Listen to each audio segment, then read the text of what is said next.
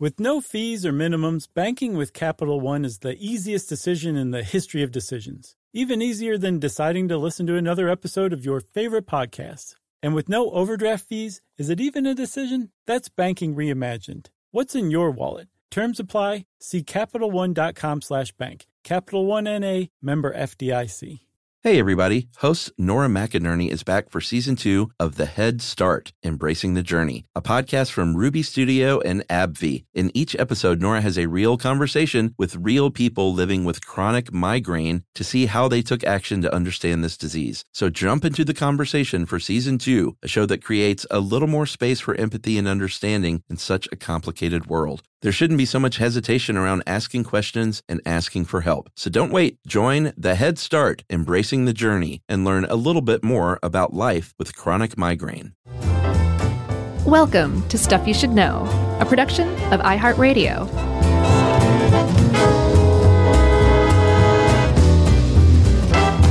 Hey, and welcome to the podcast. I'm Josh Clark, and there's Charles W. Chuck Bryant, and there's Jerry Jerome Rowland, St. Jerome herself, hanging out, and this is Stuff You Should Know. Just the three of us. We can make it if we try. I think we should detail what happened right before we re-recorded. It's very illustrative. Illustrative? Oh, I like the way you say it, Frenchie. Of this topic. I think you should share for sure. Well, we were debating on which episode to record first of our two.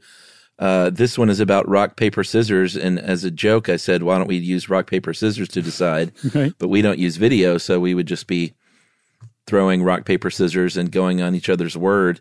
And as soon as we did it, none of it felt right to me. I shared what I shot, and I was truthful.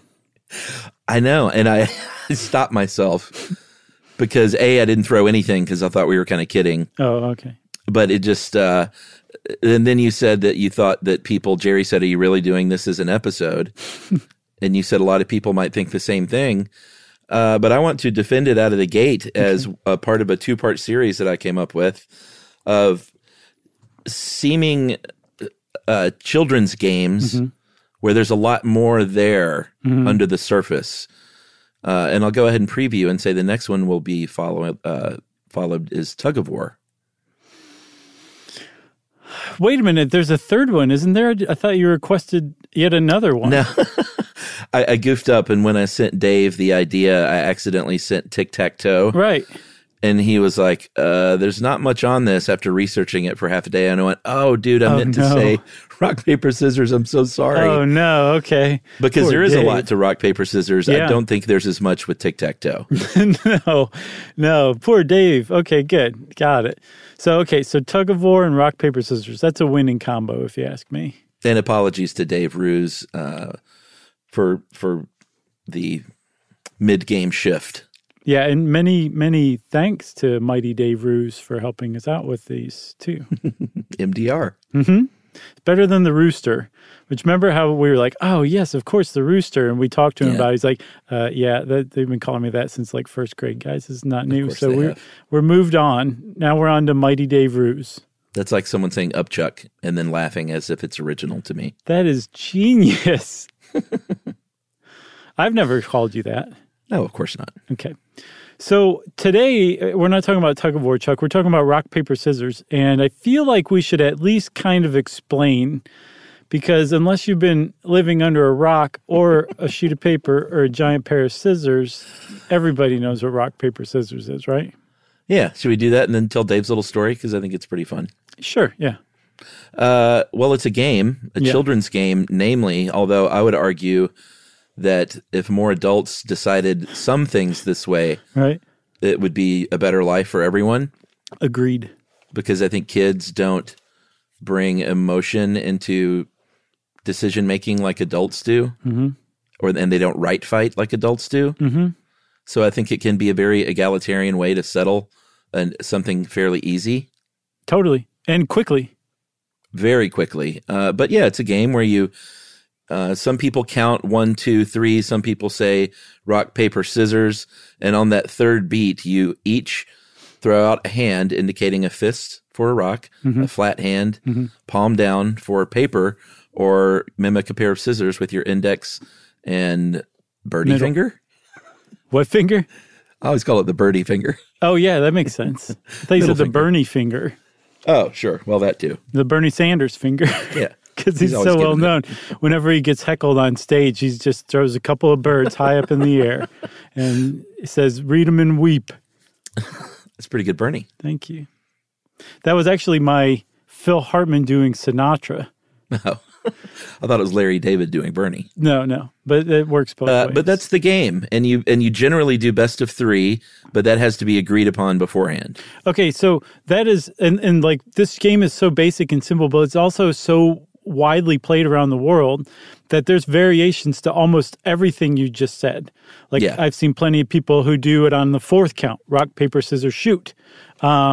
They're like if you were playing on a pro rock, paper, scissors tournament, you would not put your hand down, palm down. You'd have it palm out to the left or the right, depending on what hand you were playing with. There's like all sorts of little variations, but ultimately the point of it is that for each one of those possible choices, those 3 choices you could possibly make, it has one it can beat and one it can lose to, which makes it incredibly thrilling. With just 3 little hand combinations, you can either win, lose, and it happens in the blink of an eye. It's a really great game. I'm with you totally.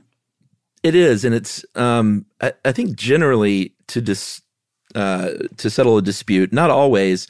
It never struck me as the kind of game you would just sit around and play. You know? Oh yeah, no, I know, you're right. Maybe if you were practicing, if you were a weird kid practicing your rock, Sure. paper, scissors, but yeah, no, nobody's just sitting around playing that like they're playing cards or something. Right, and it's between 2 people, because if you have more than 2 people, you'll probably go with an eeny, meeny, miny, mo, or an engine number 9. I don't think I've ever seen 3 people playing rock, paper, scissors before at once. I don't think you can. That's the whole point. I don't know. We should try it. I wonder if the universe would crumble around us. Yeah, but who would, like, you have to be matched up against a person, otherwise, I mean, I guess if 2 people did paper and 1 person did rock, you would eliminate that person. Mm-hmm. I don't know, maybe you're onto something. I might be. I feel like I've just kind of upped the evolution of the human species. I think so too. So you mentioned a story Dave came up with, and you're talking about settling disputes. You can also use it to make decisions too, especially if your name is Takashi Hashiyama, who was a Japanese electronic firm C-suite executive. I think maybe the CEO of one of those companies. And he used to like to use rock, paper, scissors to basically make important decisions when everything else was essentially equal. And he ran into the same thing in 2005, didn't he? Yeah, and I guess it worked out for him if he was a C-level executive, if that's a measure of success to you. Sure. But he was an art collector, and he had about a $20 million art collection of some very noteworthy artists, and was going to auction it off and said, should I choose Christie's or Sotheby's? They're both great, and I don't know what to do, so I'm going to make them play each other in rock, paper, scissors for the account. Yeah, because that's what Japanese electronics executives with $20 million art collections do. Yeah. They make other people play rock, paper, scissors for their own amusement. So apparently Christie's recruited a pair of 11-year-old twins, Alice and Flora, who were the twin daughters of the international director of Impressionist and Modern Art for Christie's. And the reason that they turned to these 2 11-year-old twins is apparently they were rock, paper, scissors dynamos. They played all the time, and they also understood the psychology behind it too. And it actually paid off in aces for Christie's turning to these 2. Yeah, because in the interview, I think the New York Times interviewed the girls, and Alice said, everyone knows you always start with scissors because rock is way too obvious and scissors beats paper. And I kind of laughed at that at first, like that's such a thing a kid would say, but rock, there may be something to an adult being an aggressive move with the rock. Mm-hmm. There may be something to that. Mm-hmm. So that's actually what they did. They started with scissors on the day of the whole rock, paper, scissors playoff to see who would host this auction of this $20 million art collection. Christie's went with scissors, and just like the twins predicted, Sotheby's went with paper. because apparently they thought rock would be too obvious. And they thought that Christie's would go with rock, so they went with paper, but instead Christie's went with scissors. And that actually demonstrates what you were saying earlier, that there's a lot more to rock, paper, scissors than meets the eye. Because, like, it's these twins' assertion that you would want to go with scissors every time first because the psychology of your opponent can be kind of relied upon. Other people say you would never want to go with scissors and so on and so forth. And there's actually, like, game theorists that study this. There's a whole lot to this topic. So I guess what I'm saying is good idea picking this one because I don't know if I ever would have. Well, what I did think was interesting is, and what would have been a funnier ending to the story, is that he didn't have them actually play the game with their hands. He had them each write down the Japanese word for rock, paper, or scissors on a piece of paper. Mm-hmm. And I thought it just would have been funny if they didn't know that little hitch. And like, Christie's had someone who spoke Japanese, Sotheby's didn't. Right. So they were like, you win by default. We forfeit. We don't know. But yeah, it's I think there's something about the simplicity of it that just, in the future Tug of War episode, that just grabs me. Mm-hmm. Because when you start talking game theory, and we'll get to that, it's I've wanted to do an episode on game theory forever, but it's just, it breaks my brain a little bit when you really get into it. Yeah, I think it's made up.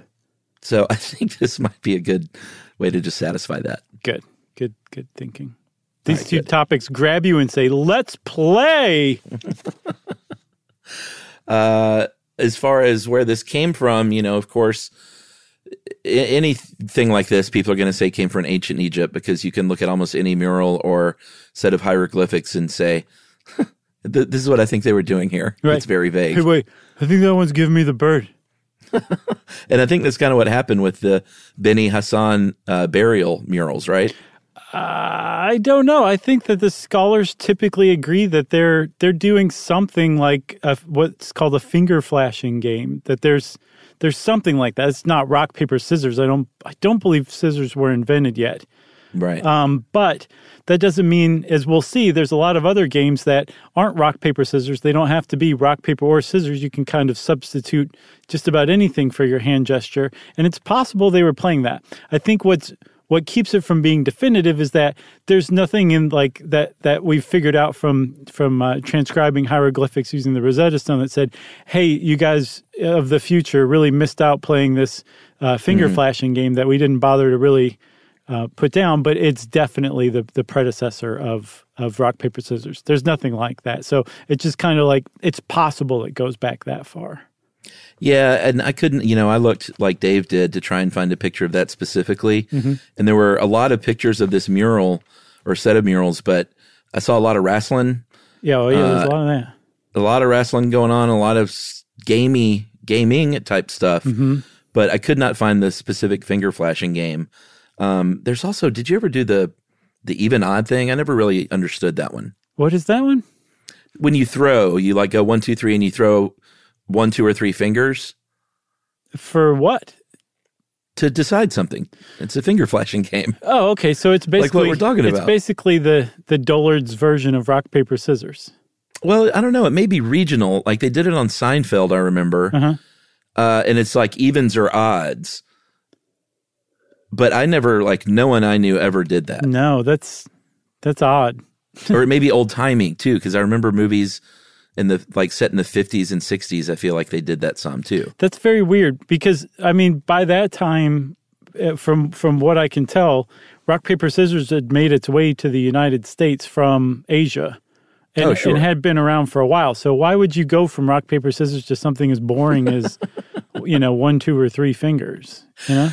I don't know. And I think the thing with that game is you call even or odd beforehand, and then you put the two hands together, and whichever wins. Does that make sense? I'm probably explaining that poorly. I think that deserves its own episode. Like you would say even, I would say odd. We throw fingers. I throw 2, you throw 1, and that's odd, so I win. Does that make sense? Oh, if you add them together, it's odd. Yeah. But then if you added any odd to any even, wouldn't it always be odd? Well, if we both did ones, that would be even. Oh, yeah. But if I threw 4 and you threw 5, that would be odd. I think it's only 3 fingers. Okay. Huh. That's really interesting.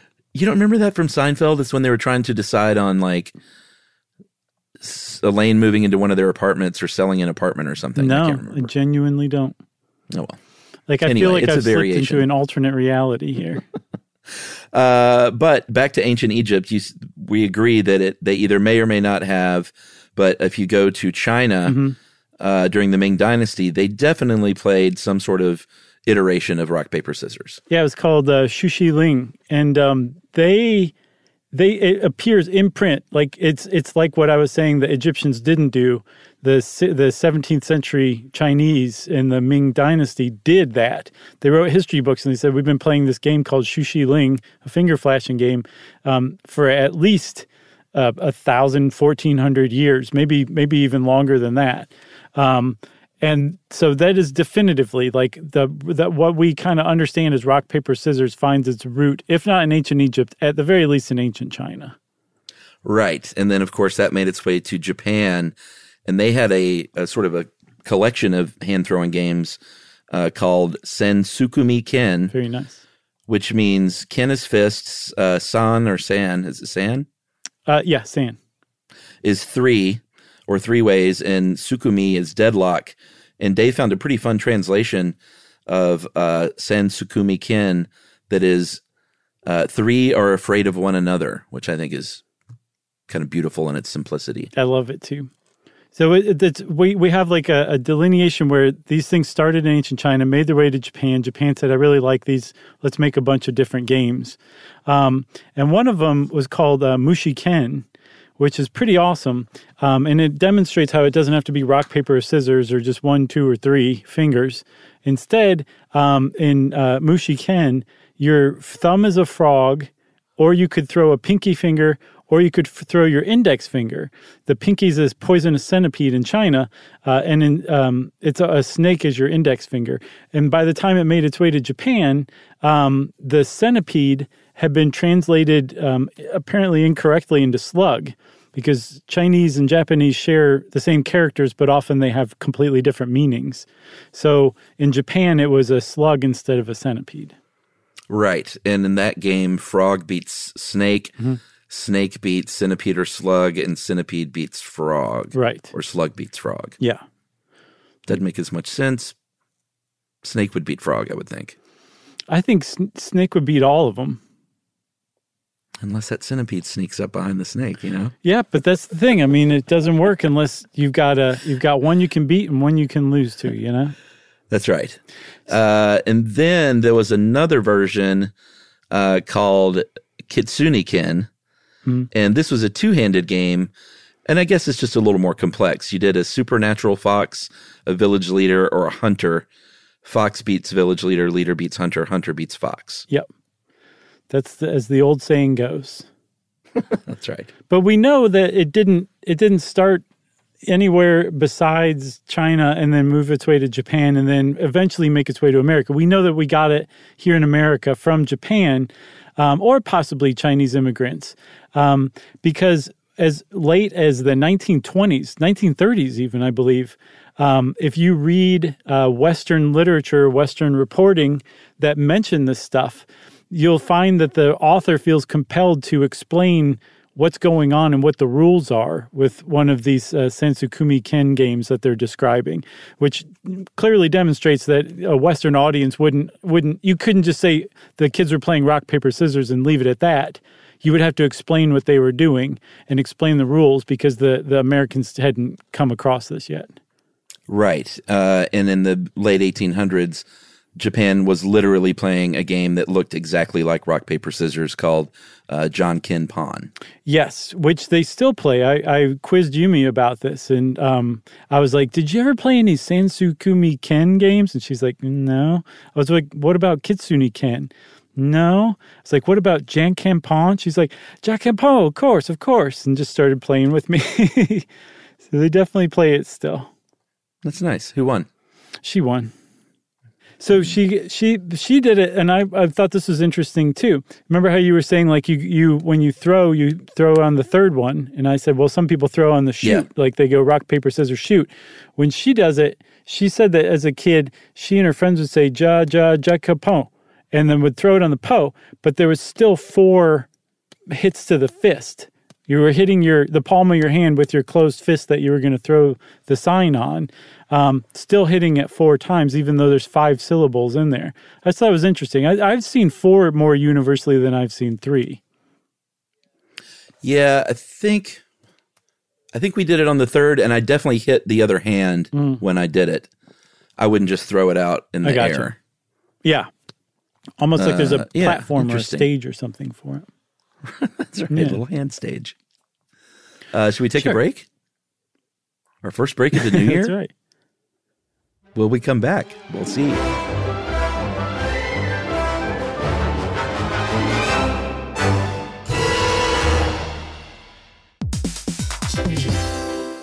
Listen to this. It's a game changer. Amazon is now in healthcare. Yes, Amazon. It's called Amazon One Medical. They offer same-day appointments, and if that's not convenient enough for you, they also have 24/7 virtual care. Yeah, imagine you're feeling so sick that even the thought of getting out of bed is just too much for you. With Amazon One Medical, you don't have to leave the house. Of course, what good is that if you then have to drag yourself to the pharmacy, but you don't have to do that either because of Amazon Pharmacy. It makes a lot of sense. Delivering things fast is what Amazon is known for, and that's exactly what they do here. They'll deliver your prescriptions directly to your door. No waiting in pharmacy lines with people who probably all have something worse than whatever you're there for. Again, this is a game changer. Thanks to Amazon Pharmacy and Amazon One Medical, healthcare just got less painful. Today's episode is brought to you by Altoids because, let's face it, unraveling the mysteries of the universe is tough work. But with Altoids, your breath will be stronger than a black hole's gravitational pull, more intense than an alien abduction, and more reliable than your phone's battery during a podcast marathon. When it comes to needing intense freshness, Altoids have you covered. Altoids are stronger than your favorite conspiracy theory, more intense than the latest true crime docuseries, and more reliable than a Bigfoot sighting. They're not just mints, they're curiously strong mints. Find Altoids in the checkout aisle. Grab your tin today.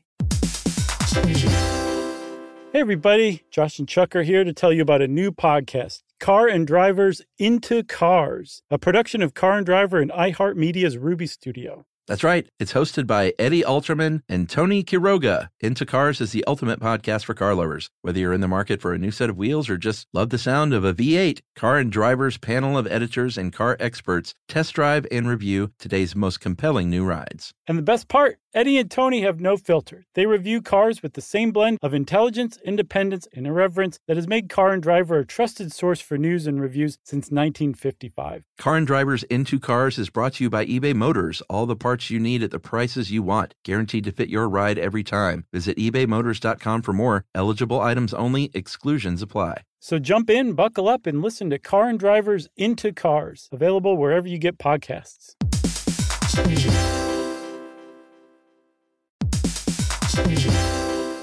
Hey everybody, it's time to talk about Squarespace. Squarespace has absolutely everything you could possibly need to build whatever website you're trying to. You can host video content and organize your entire video library, plus showcase it on beautiful video pages. You can use analytics to grow your business and learn where your site visits and sales are coming from. What else, Chuck? Well, buddy, if you got merch, then you can sell it on Squarespace. You can easily sell custom merch and create a passive income stream that engages your audience and scales your brand. Design your products, and production, inventory, and shipping are all handled for you, saving you time and money. Yeah, and if your business is appointment-based, you can accept appointments on your Squarespace website. You can offer online or in-person private sessions, workshops, and group classes, and Squarespace provides everything you need to manage your schedule, accept secure payments, and send automatic reminders, all on a beautifully showcased site. So just go to squarespace.com/stuff and you're going to get a free trial. And when you're ready to launch, use our offer code STUFF to save 10% off your first purchase of a website or domain.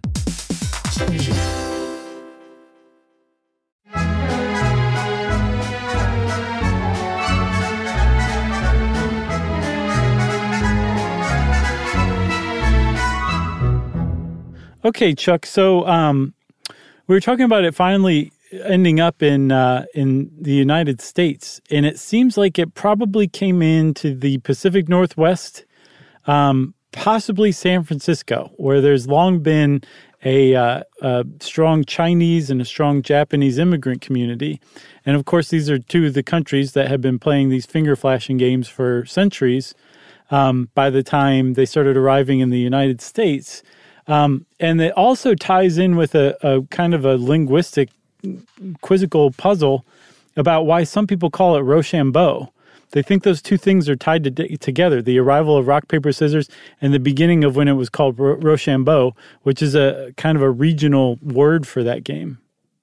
Yeah, I had heard that word. I've never known anyone that called it that, I thought, and then until we did this research and I saw that it was sort of, San Francisco is one of the pockets. And so I texted our pal Jesse Thorne, Bullseye with Jesse Thorne and Judge John Hodgman and the Max Fun Network, because he's the only native San Franciscan I know.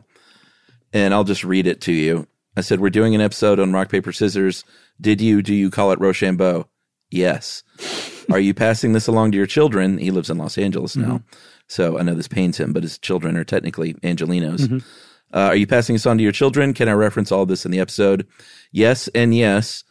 And then he went, Rochambeau, with exclamation points. So I think they did it like Yumi does it. And he says, none of this 1, 2, 3 shoot nonsense. So I think they call it Rochambeau on South Park. That's where I've heard it predominantly too. Oh, interesting. That's Colorado, right? Yeah, which is technically west. It's a western state, I think.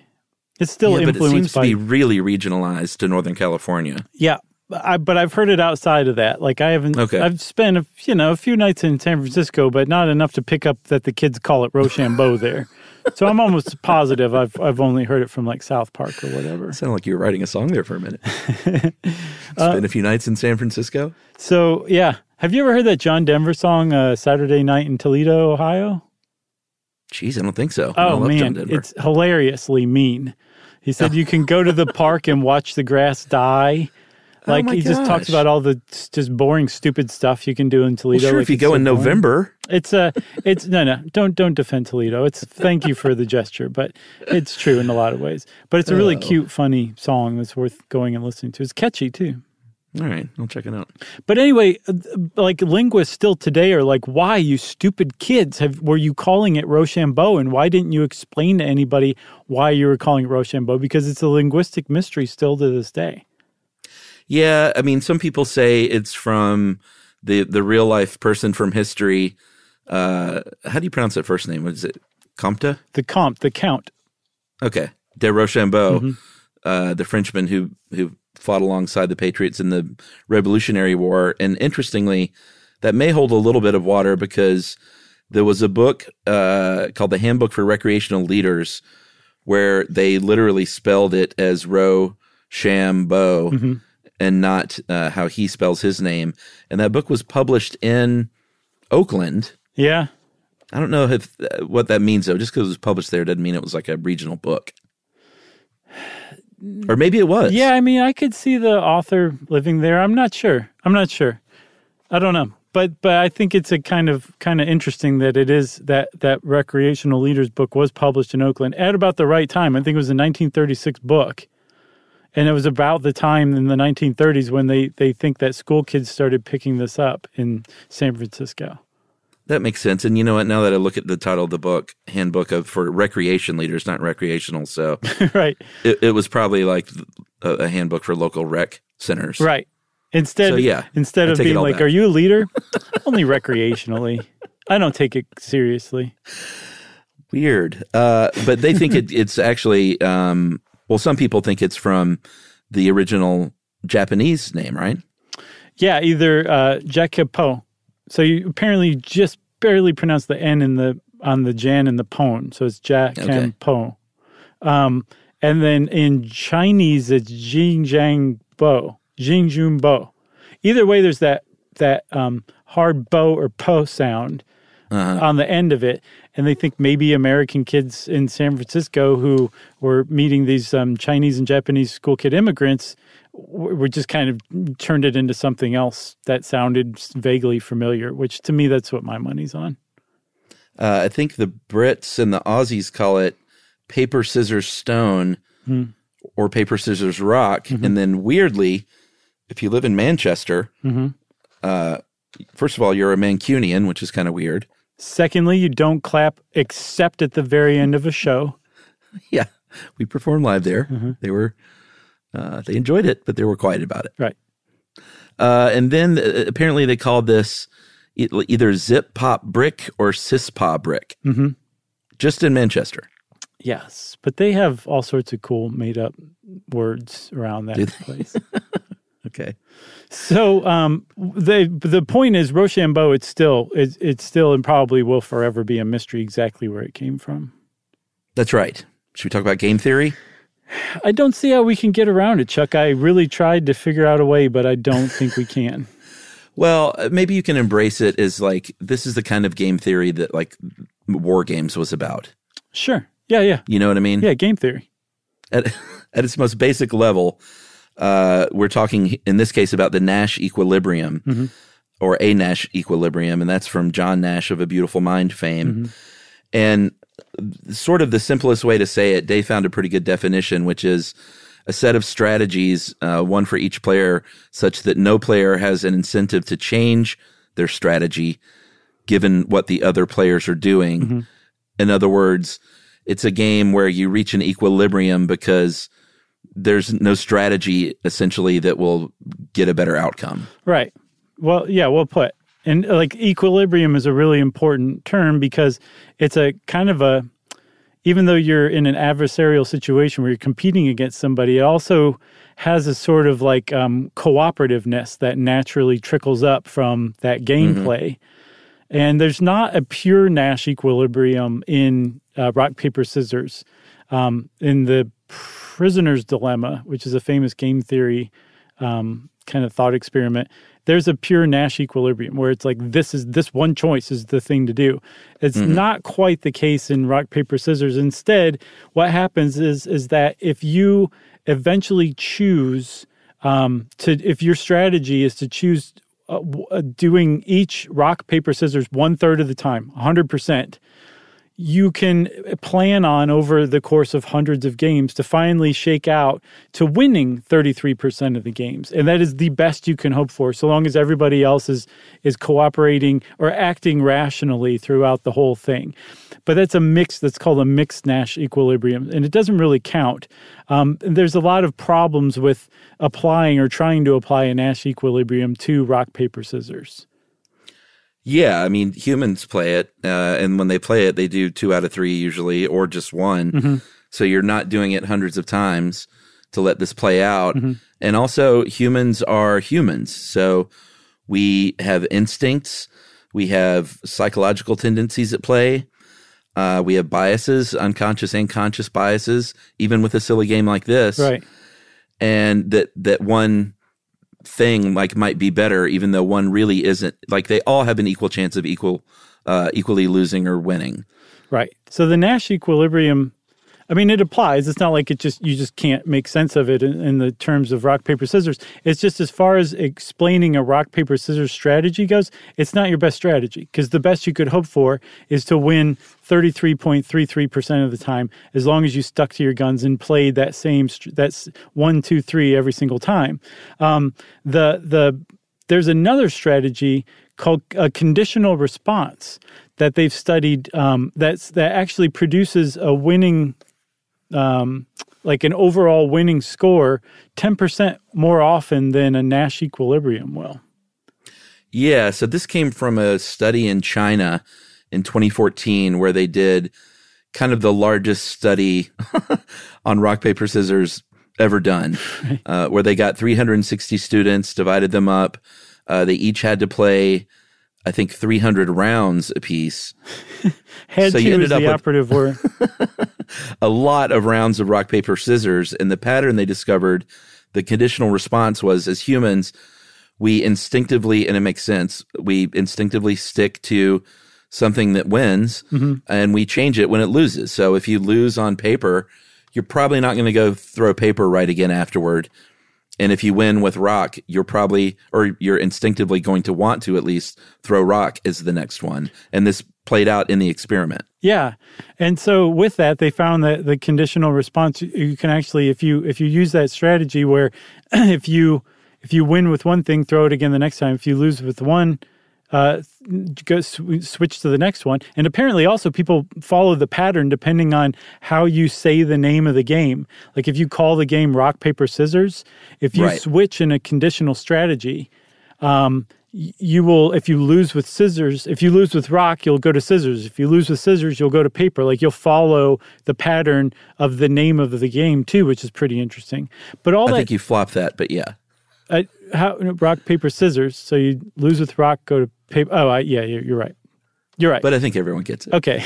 So you don't want me to just start over and completely explain again? No, okay. I don't think we need to retake that. So, but all that combined kind of really points out how humans aren't rational actors and we don't pick things at random and we do kind of fall into patterns.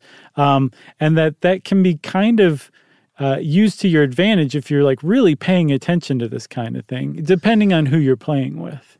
Well, yeah. I mean, if you want to follow that model and technically give yourself a statistical advantage, you would know what they won or lost with, obviously, and then what their instinct to follow would be, and then you would combat that then with the appropriate gesture. Right.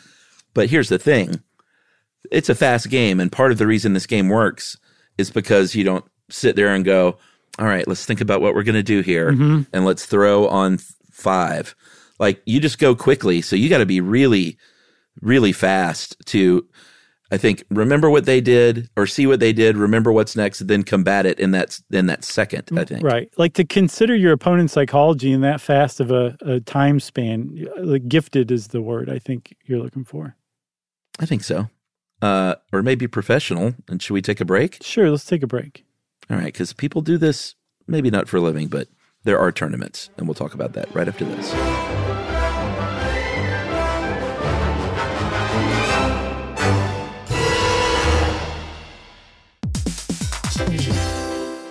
Listen to this. It's a game changer. Amazon is now in healthcare. Yes, Amazon. It's called Amazon One Medical. They offer same-day appointments, and if that's not convenient enough for you, they also have 24/7 virtual care. Yeah, imagine you're feeling so sick that even the thought of getting out of bed is just too much for you. With Amazon One Medical, you don't have to leave the house. Of course, what good is that if you then have to drag yourself to the pharmacy, but you don't have to do that either because of Amazon Pharmacy. It makes a lot of sense. Delivering things fast is what Amazon is known for, and that's exactly what they do here. They'll deliver your prescriptions directly to your door. No waiting in pharmacy lines with people who probably all have something worse than whatever you're there for. Again, this is a game changer. Thanks to Amazon Pharmacy and Amazon One Medical, healthcare just got less painful. Today's episode is brought to you by Altoids because, let's face it, unraveling the mysteries of the universe is tough work. But with Altoids, your breath will be stronger than a black hole's gravitational pull, more intense than an alien abduction, and more reliable than your phone's battery during a podcast marathon. When it comes to needing intense freshness, Altoids have you covered. Altoids are stronger than your favorite conspiracy theory, more intense than the latest true crime docuseries, and more reliable than a Bigfoot sighting. They're not just mints, they're curiously strong mints. Find Altoids in the checkout aisle. Grab your tin today. Hey everybody, Josh and Chuck are here to tell you about a new podcast, Car and Driver's Into Cars, a production of Car and Driver and iHeartMedia's Ruby Studio. That's right. It's hosted by Eddie Alterman and Tony Quiroga. Into Cars is the ultimate podcast for car lovers. Whether you're in the market for a new set of wheels or just love the sound of a V8, Car and Driver's panel of editors and car experts test drive and review today's most compelling new rides. And the best part, Eddie and Tony have no filter. They review cars with the same blend of intelligence, independence, and irreverence that has made Car and Driver a trusted source for news and reviews since 1955. Car and Driver's Into Cars is brought to you by eBay Motors. All the parts you need at the prices you want, guaranteed to fit your ride every time. Visit ebaymotors.com for more. Eligible items only. Exclusions apply. So jump in, buckle up, and listen to Car and Driver's Into Cars, available wherever you get podcasts.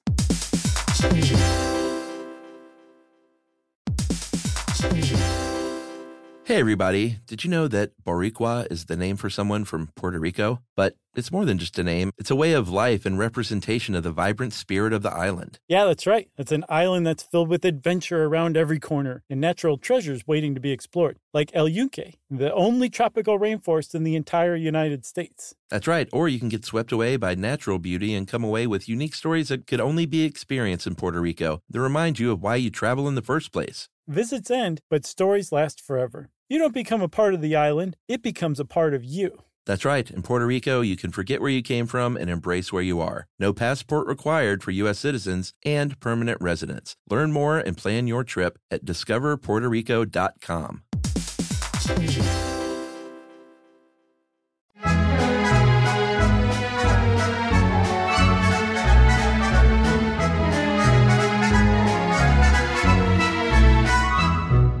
All right, so I spilled the beans. There are not professional rock, paper, scissors players. But in the 2000s, especially the mid-2000s, there were tournaments sponsored by sponsors that had prize money at hand.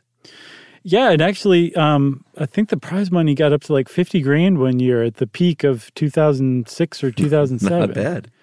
Yeah, that's not bad for playing rock, paper, scissors. And one thing that we should kind of preface this with when we're talking about the world of professional rock, paper, scissors players is that it is a really facetious, tongue-in-cheek, self-satirical world. And they make up a lot of stuff that is just absolutely not true. And it's really tough to figure out, like, to separate, truth from fiction when you're talking about it. And in fact, one of the sources Dave sent was a blog post of a linguist who was posting about the origin of, like, the Rock, Paper, Scissors World Society, I think, and how they actually were founded in 19th century London. And all of this was totally made up, and didn't realize it until some of the commenters on her blog post was like, hey, this world is not real. Like, they make up a lot of stuff. And she had to go back and revise the post. So if we accidentally say something that is not true, and we say it credulously, then apologies ahead of time. Yeah, I mean, it's kind of fun. They make up a lore. Supposedly, the first one was in a bar in Tirana, in 2002. But whether or not that's lore, like, once the media starts covering something and Bud Light starts sponsoring it, then it is a real thing. And that's exactly what happened. And, they would make up fun names. Sean Wickedfinger Sears was one of the players, unless that's completely made up. But it was all very tongue-in-cheek. Yeah. Another good example of it being tongue-in-cheek is there's this great article from Alex Miyasi on Priceonomics, where they were talking about how very frequently on, like, forums and just basically hangouts for rock, paper, scissors aficionados, they'll mention the book The Trio of Hands by Wojciech Smalcowa, and that it's basically like the Bible about rock, paper, scissors, and wisdom about rock, paper, scissors. And I've seen that Smalcowa is compared to Lao Tzu, and that he was just this great rock, paper, scissors kind of champion, I guess. And savant. This person is totally made up. The book is made up. None of it exists, but yet you'll find it everywhere. So it's almost like they wove this kind of alternate universe, hilarious alternate universe, to kind of make rock, paper, scissors more important than it possibly could have ever been. Yeah, and see, now I'm looking at these pre-planned throws and wondering if this is all a joke too. I don't think so, because they actually make sense. And I was watching one of the tournaments, and they were doing it like that. Okay. Well, the idea is that you can't just stroll in there as an 11-year-old girl and say, rock is obvious, so you always start with scissors. That's playground level stuff. So apparently the pros in the tournament will, sort of like an NFL team, will pre-script their first drive a lot of times on offense and just go with these plays. And then they start calling the plays by gut or whatever. They have eight preset gambits that they are going to play. And I guess they mix them up. I mean, obviously not everyone's playing the same order. Oh, I'm sorry. So I think these are real, but I'm not sure they're real. I thought you were talking about the actual way that you're supposed to hold your hand. Oh, no. We'll talk about that in a second. These gambits, I don't know. It makes sense. It makes sense. They got great names. Yeah, for sure. Should we tick through these? Yeah. There's the Avalanche, which is rock, and rock, right? Of course. I love it. What about the bureaucrat? The bureaucrat is paper. That makes sense. We have scissor, which is the toolbox. Yeah. I like this one. Fistful of dollars. Paper, rock, paper. So it's like you got money sticking out of each side of your hand, your fist. Okay. I like the scissor sandwich. Paper, scissors, paper. Yeah. And the point is like if you are playing and you kind of do your three tries out of this, because, you play best 2 out of 3, and then in a tournament, that best 2 out of 3 so it's game and then match. So it's best 2 out of 3 games and then best 2 out of 3 match. So I guess you could play a whole game with just one of those gambits, depending on, as long as there's no draws. Right. But what you were talking about earlier with the way they do it, it is different. And you mentioned it at the beginning of the episode. When you throw paper, you don't turn your wrist and go palm down. You just go straight out like you would rock or scissors with your hand. Because if you were really, really, really fast and intuitive, you could technically probably see someone moving their wrist in such a way to give yourself a slight advantage on paper. Yeah, your biggest tell is if you're throwing paper and you're throwing your paper horizontal, so palm down. Mm-hmm. Look at your elbow when you're doing that. It's off to the side. Now throw paper with your palm to the side, right, like vertically. Your elbow's still at your side. So you would be a chump to try to throw it palm down because your elbow's going out and they'd be able to see it every time. That's interesting. I can throw it with my elbow at my side. Really? Sure. I mean, I can, but it looks like I don't have use of my shoulder any longer. I mean, I guess I could do it like that. And if I were playing for $50,000, I would do it like that. But it's much easier to just throw the paper sign vertically. And then the point of it all is all of it comes from that one rock fist. So you've got the rock, and then you stick out all 4 fingers. You've got the paper. You stick out just your index and birdie finger. You've got the scissors. But it's all generally the same thing. And the motion is just in your fingers rather than your whole hand and maybe your elbow. Right. And they programmed a robot to actually be so fast that it could see these micro moves. And this robot was perfect. There's no way to beat this thing. If you watch a YouTube of just Google or put in YouTube a robot, I almost said tic-tac-toe, Rochambeau. And this thing has a high-speed camera, and it can see their little micro move. And it can change their thing so quickly. It's kind of a frustrating watch, actually, right? Because they're doing it really fast, and the robot just wins every time, no matter what the person does. Yeah, because it's cheating. It's watching that movement and then throwing the sign that's going to beat it. So there's actually human players, like you were saying, who say, people have tells. You can see what they're going to do, and again, that all of it happens way too fast for my puny brain to keep up with, and throw a sign that's going to beat what I think they're about to do. But there's been studies that suggest that actually we do pick up on what other people are going to throw, and that a lot of times that probably explains draws, that we're actually mimicking them. There's something called automatic imitation, and they think that it has to do with the fact that we have a complex of mirror neurons, which we've talked about years and years and years ago.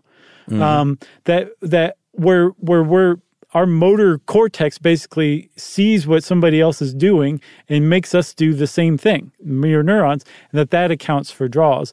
And some researchers in London actually blindfolded some study participants. Hopefully it wasn't those same poor kids who had to play 300 rounds in the Chinese experiment, and now they're just kind of like pigeonholed into rock, paper, scissors experiments. Hopefully a whole new batch of people. But they blindfolded some of them. And the blindfolded ones, if both participants were blindfolded, they had a draw, both through the same sign like 33% of the time. But if one of the participants wasn't blindfolded, the draws went up to like 36%, right? Well, what do you do for a living? I do rock, paper, scissors studies mainly. Right. I didn't want to. I kind of fell into it. Pay's not great, but, it's cool. They mentioned this on Stuff You Should Know. They exactly what you would think happened. The Nash equilibrium sort of play out. When they were all blindfolded, it was 33.3%.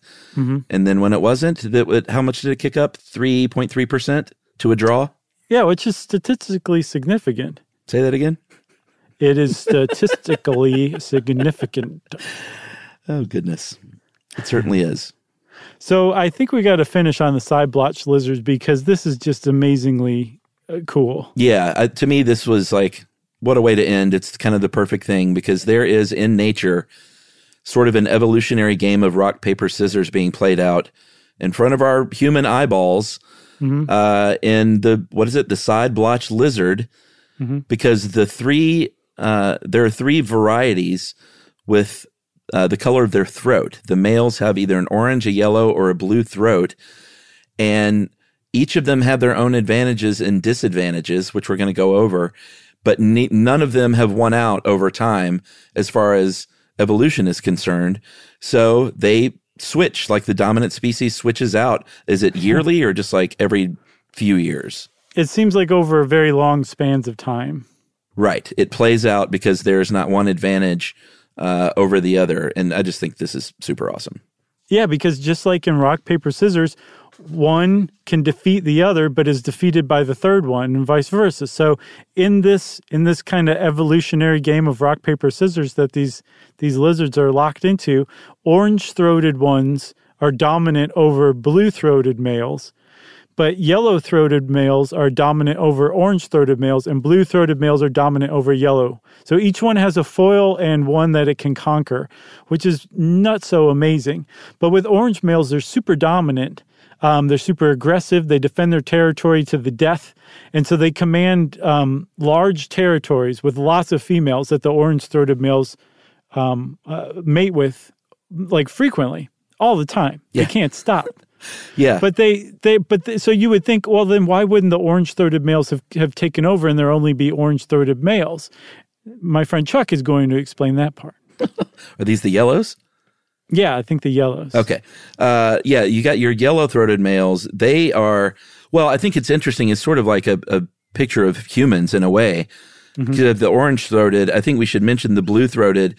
They have smaller territories, but only one female, and they all work together to get things done and to defend against attack. So these are two really different societies. And then you've got your yellow throats. Right. They don't have any territory. They are mercenaries and rogues. They don't have any females to call their own, but their evolutionary trait was they evolved to be able to sneak into enemy territory and secretly mate with the females. Right. So for the yellow ones, if the orange ones are dominant, that's good for a yellow-throated male because there's plenty of territory and plenty of females to sneak in and mate with. And so over time, the yellow-throated males start to outnumber the orange-throated males because they've snuck in and mated with so many of the orange-throated males' mates. Pretty awesome, right? So the orange numbers shrink and the yellow numbers grow up. But the yellow tend to be shrunk. The numbers are shrunken by the blue because the blues cooperate with one another to defend other blue-throated males against yellows that sneak in. And so blues do best when I think there's a lot of yellows. Yellows are most successful when there's a lot of oranges because they can sneak in. And then orange does best when there's a lot of blues around because they're defending the orange's territory inadvertently from those sneaky yellow guys. That's right. And I think the perfect end of this is in, 100,000 years, they'll go to study these and they will just see a wasteland of orange, blue, and yellow-throated males dead on the ground with all the female side blotch lizards standing there having figured out how to reproduce without sex for males. That's right. I think that's a Grimes song. It might be. You got anything else? I got nothing else. Well, everybody, that was Rock, Paper, Scissors. And again, good pick, Chuck. Thank you. And thank you, Dave. If you want to know about rock, paper, scissors, go play some rock, paper, scissors or Jacquempo or whatever you want to call it. And in the meantime, I say it's time for listener mail. I'm going to call this funny mispronunciation. So we got to cover this because we got a lot of emails about that. Oh, yeah. Cookie. Most ever. Hello from Smithers, BC. I'm a big fan, guys. Can't get enough random knowledge squeezed into my brain. Even bought myself your Trivial Pursuit game for Christmas. Very nice. Which hopefully will be back on shelves soon, by the way. End of January, I think they're saying. Okay, great. I had a good laugh the other day listening to the Cookies episode. I think it was Josh. Had the most hilarious, unique pronunciation of, I think it's the Nanaimo cookie is correct, right? Yeah. What did you say? Nanaimo. Oh, okay. Well, it's got a Japanese flair to it. That makes sense. It was a very naive way of putting it. Side note, I don't think bars are cookies. They're bars, especially if they have different layers. I had to think for a second about what he was trying to say, even. This bar is named after the city on Vancouver Island. Duh. And is pronounced Nanaimo. Nanaimo City. I guess you can put that in the list of funny Canadian names only Canadians know how to say, like Saskatchewan, Mississauga, and Tuktoyaktuk. Very nice. I'm sure you nailed all three of those. Sure I did. That is from Anna Ziegler, or Ziegler. Thanks a lot, Anna. One of those two. If you have a nice, gentle correction like Anna did, we love to hear those kind of things, and you can send it to us via email. Wrap it up, spank it on the bottom, and send it off to stuffpodcast@iheartradio.com. Stuff You Should Know is a production of iHeartRadio. For more podcasts from iHeartRadio, visit the iHeartRadio app, Apple Podcasts, or wherever you listen to your favorite shows.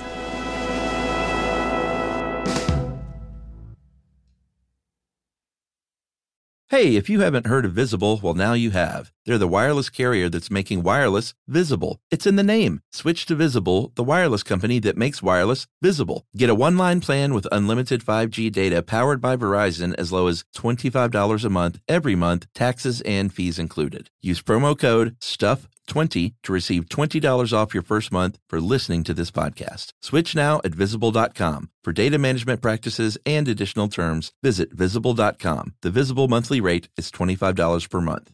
Today's episode is brought to you by Altoids because, let's face it, unraveling the mysteries of the universe is tough work. But with Altoids, your breath will be stronger than a black hole's gravitational pull, more intense than an alien abduction, and more reliable than your phone's battery during a podcast marathon. When it comes to needing intense freshness, Altoids have you covered. Altoids are stronger than your favorite conspiracy theory, more intense than the latest true crime docuseries, and more reliable than a Bigfoot sighting. They're not just mints, they're curiously strong mints. Find Altoids in the checkout aisle. Grab your tin today. Life in our modern age comes at you pretty fast, which makes our time away especially valuable. When I take time to relax, I like to get far from my everyday life, immerse myself in natural beauty, and have unique experiences. But you don't have to leave the U.S. to experience tropical rainforests and islands filled with adventure, warm culture, and national treasures. Visit Puerto Rico, an island with a vibrant spirit that will sweep you away. Because when you visit, you don't become part of the island, it becomes part of you. In Puerto Rico, you can forget where you came from and embrace where you are. Puerto Rico, where visits end, but stories last forever. No passport required for U.S. citizens and permanent residents. Learn more and plan your trip at discoverpuertorico.com.